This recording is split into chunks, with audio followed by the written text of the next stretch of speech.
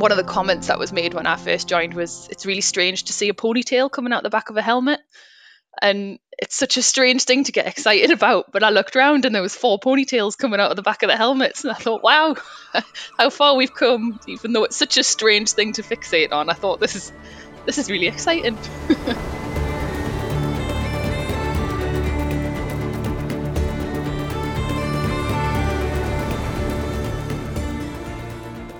I'm Anna Heslop, and I'm the first female helm in Cullercoats RNLI's 170-year history. I joined the RNLI when I was 17, and I had no idea what the RNLI was. I didn't even know that it existed. And I was walking my dogs, Merlin and Ralphie, along the seafront, and a young lad jumped into the sea. And when he jumped in, he was swept away straight away. And the only thing I knew was, don't go in after him. Like, my mum's voice was shouting in my head, do not go in the sea after him. So I ran round the promenade, got a life ring, threw that in and called 999 and asked for the Coast Guard, although I didn't know who to ask for. I originally asked for the Sea Police, and they asked for the lifeboat to come, and the lifeboat came round from Cullercoats, picked him up and saved his life. So I got to get front row seats for that, and I got invited down to the station afterwards, just as a thank you, to come round and see some of the work that they did. And when they were showing me around, they said the lads, the guys, the men. And I said, do you have any women? And they said no. So I decided to join up there and then and make sure they had a woman on the crew. Now, in the early days, I was the only woman, and we had 29 men, I think, at the time. So I was only 17. It was like having a lot of big brothers, and getting immersed in that world was quite interesting. I come from quite a female heavy family. I've got my grandpa and my uncle John, but other than that, we've got my gran, my sister, my mum. So I wasn't used to being around a big bunch of lads, but they welcomed me in, and I had to grow up and get a little bit tougher on the edges to make sure that I could fit in and do all my training. But it was really good fun right from the start, and I just was hooked from day one. We'd had some women involved before, who'd been family members, but they hadn't stayed for very long. We'd never had somebody who'd stayed beyond, I think it was 2 years at the time. And everyone who had been related in some way. So I was a bit of a stranger, really, because I didn't know anybody when I'd come down and got involved. But I didn't realise the significance of, when I stayed a little bit longer, how big it was actually for my journey to be taking place, for me to be going on to be fully trained crew, and then to be there beyond 2 years, and then eventually to become the first female helm in a history that had been going on for so long. It was quite an incredible journey, because that wasn't my aim when I set out, but then it was quite nice to have it written in the history books for the station. When I first joined, I was the only woman, and there was 29 men, around about 29 men. And now I think we've got 9 women involved in the station. So we've got, my mum actually is now lifeboat operations manager. So we've got 3 generations involved. We've got myself, my mum and my gran, but we all did it in reverse order. So we've done the generations the wrong way around. But my mum's now lifeboat operations manager. We've got Kim, who's our launch authority. And then we've got people who've joined as boat crew, some as shore crew. Our photographer Helen, she's involved as well, and she does the water safety side. We've got a fantastic group of people, and now my partner Jane's also joined the crew as well. So it's growing all the time, and it's fantastic to see.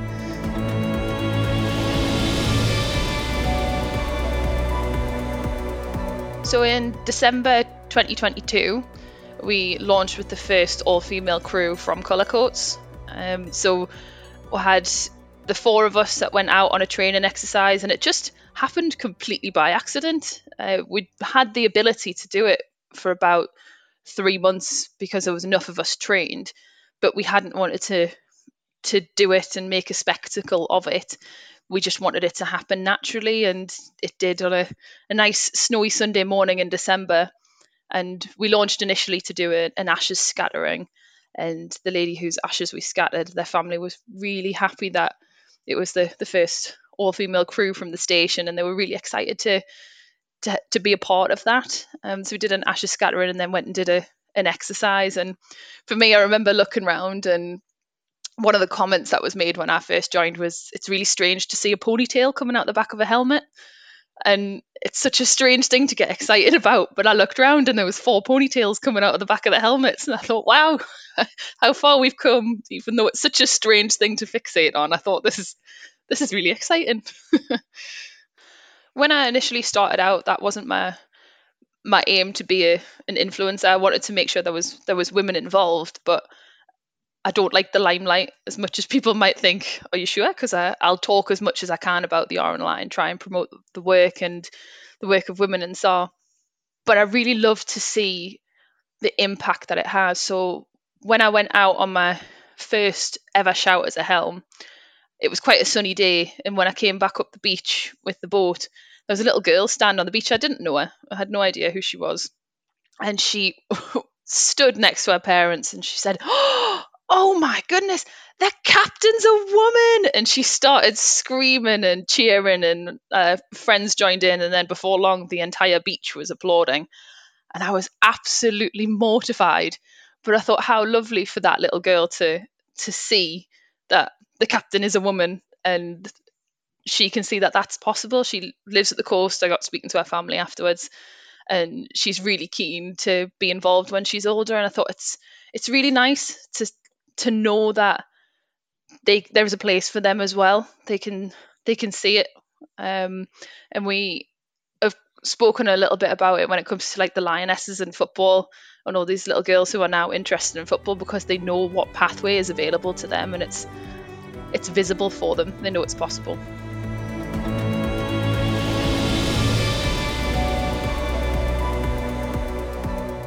Not long before the COVID pandemic started, we got called out to what we thought was the tidal cutoff, which around here we've got a few places people can get cut off by the tide. And they're usually relatively routine jobs in comparison to some of the other shouts that we get. And initially we thought we were getting called out to a tidal cutoff. And when we were halfway there, we got told by the Coast Guard that actually it was half a tidal cutoff, but the casualties that were there included a 9-day-old baby that wasn't breathing or was struggling to breathe.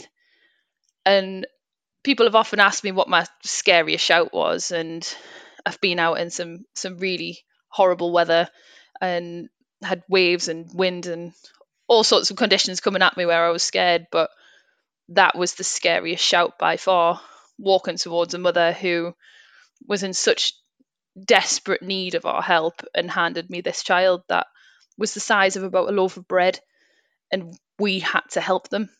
And that was really scary because you're thinking, right, rely on training. What do we need to do? What's the correct process for casualty care here? And we did everything that we were supposed to do. We really leaned back on that training. The crew that I had with me were absolutely fantastic, and we managed to look after that child and keep them on oxygen and monitor them for half an hour until the ambulance could come and get across the causeway and help us. But it was probably the longest half an hour of my life. So that baby is now just about to approach their 4th birthday. And actually I did a talk last year, and I did it for a legacy event, so people who would like to leave money in their wills. And I spoke about the job to the baby. And when I was speaking, everyone was so quiet you could hear a pin drop in the room because it's quite a powerful story to tell.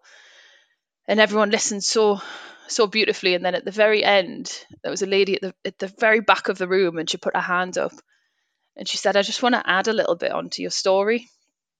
She said, "I'm the godmother of the mother of the child, and they've just had their 3rd birthday, and the family's doing really, really well. And I want to thank you for everything that you did that day."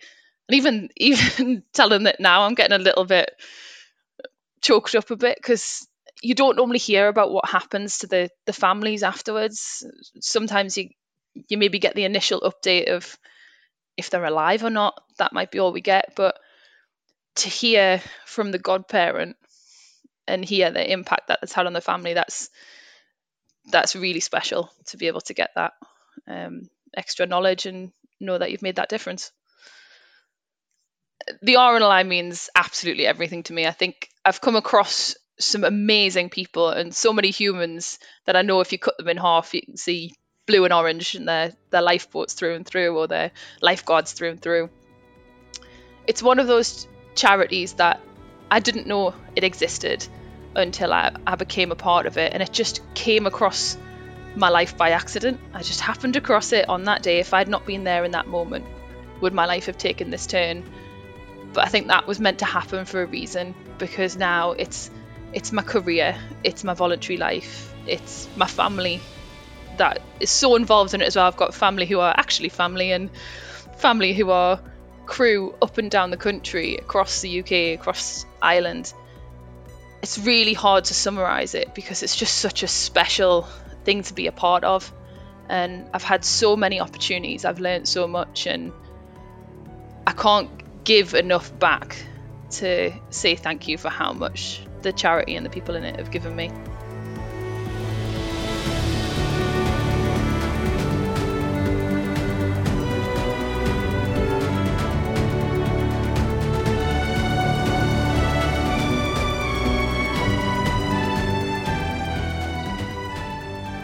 Hello, it's Mark Pusey here. I'm crew at Chiswick on the Thames.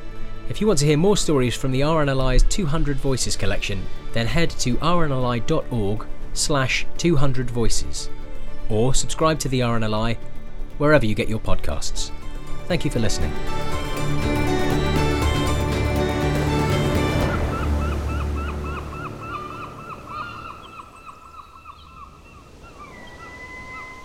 "200 Voices" is an adventurous audio limited production for the RNLI.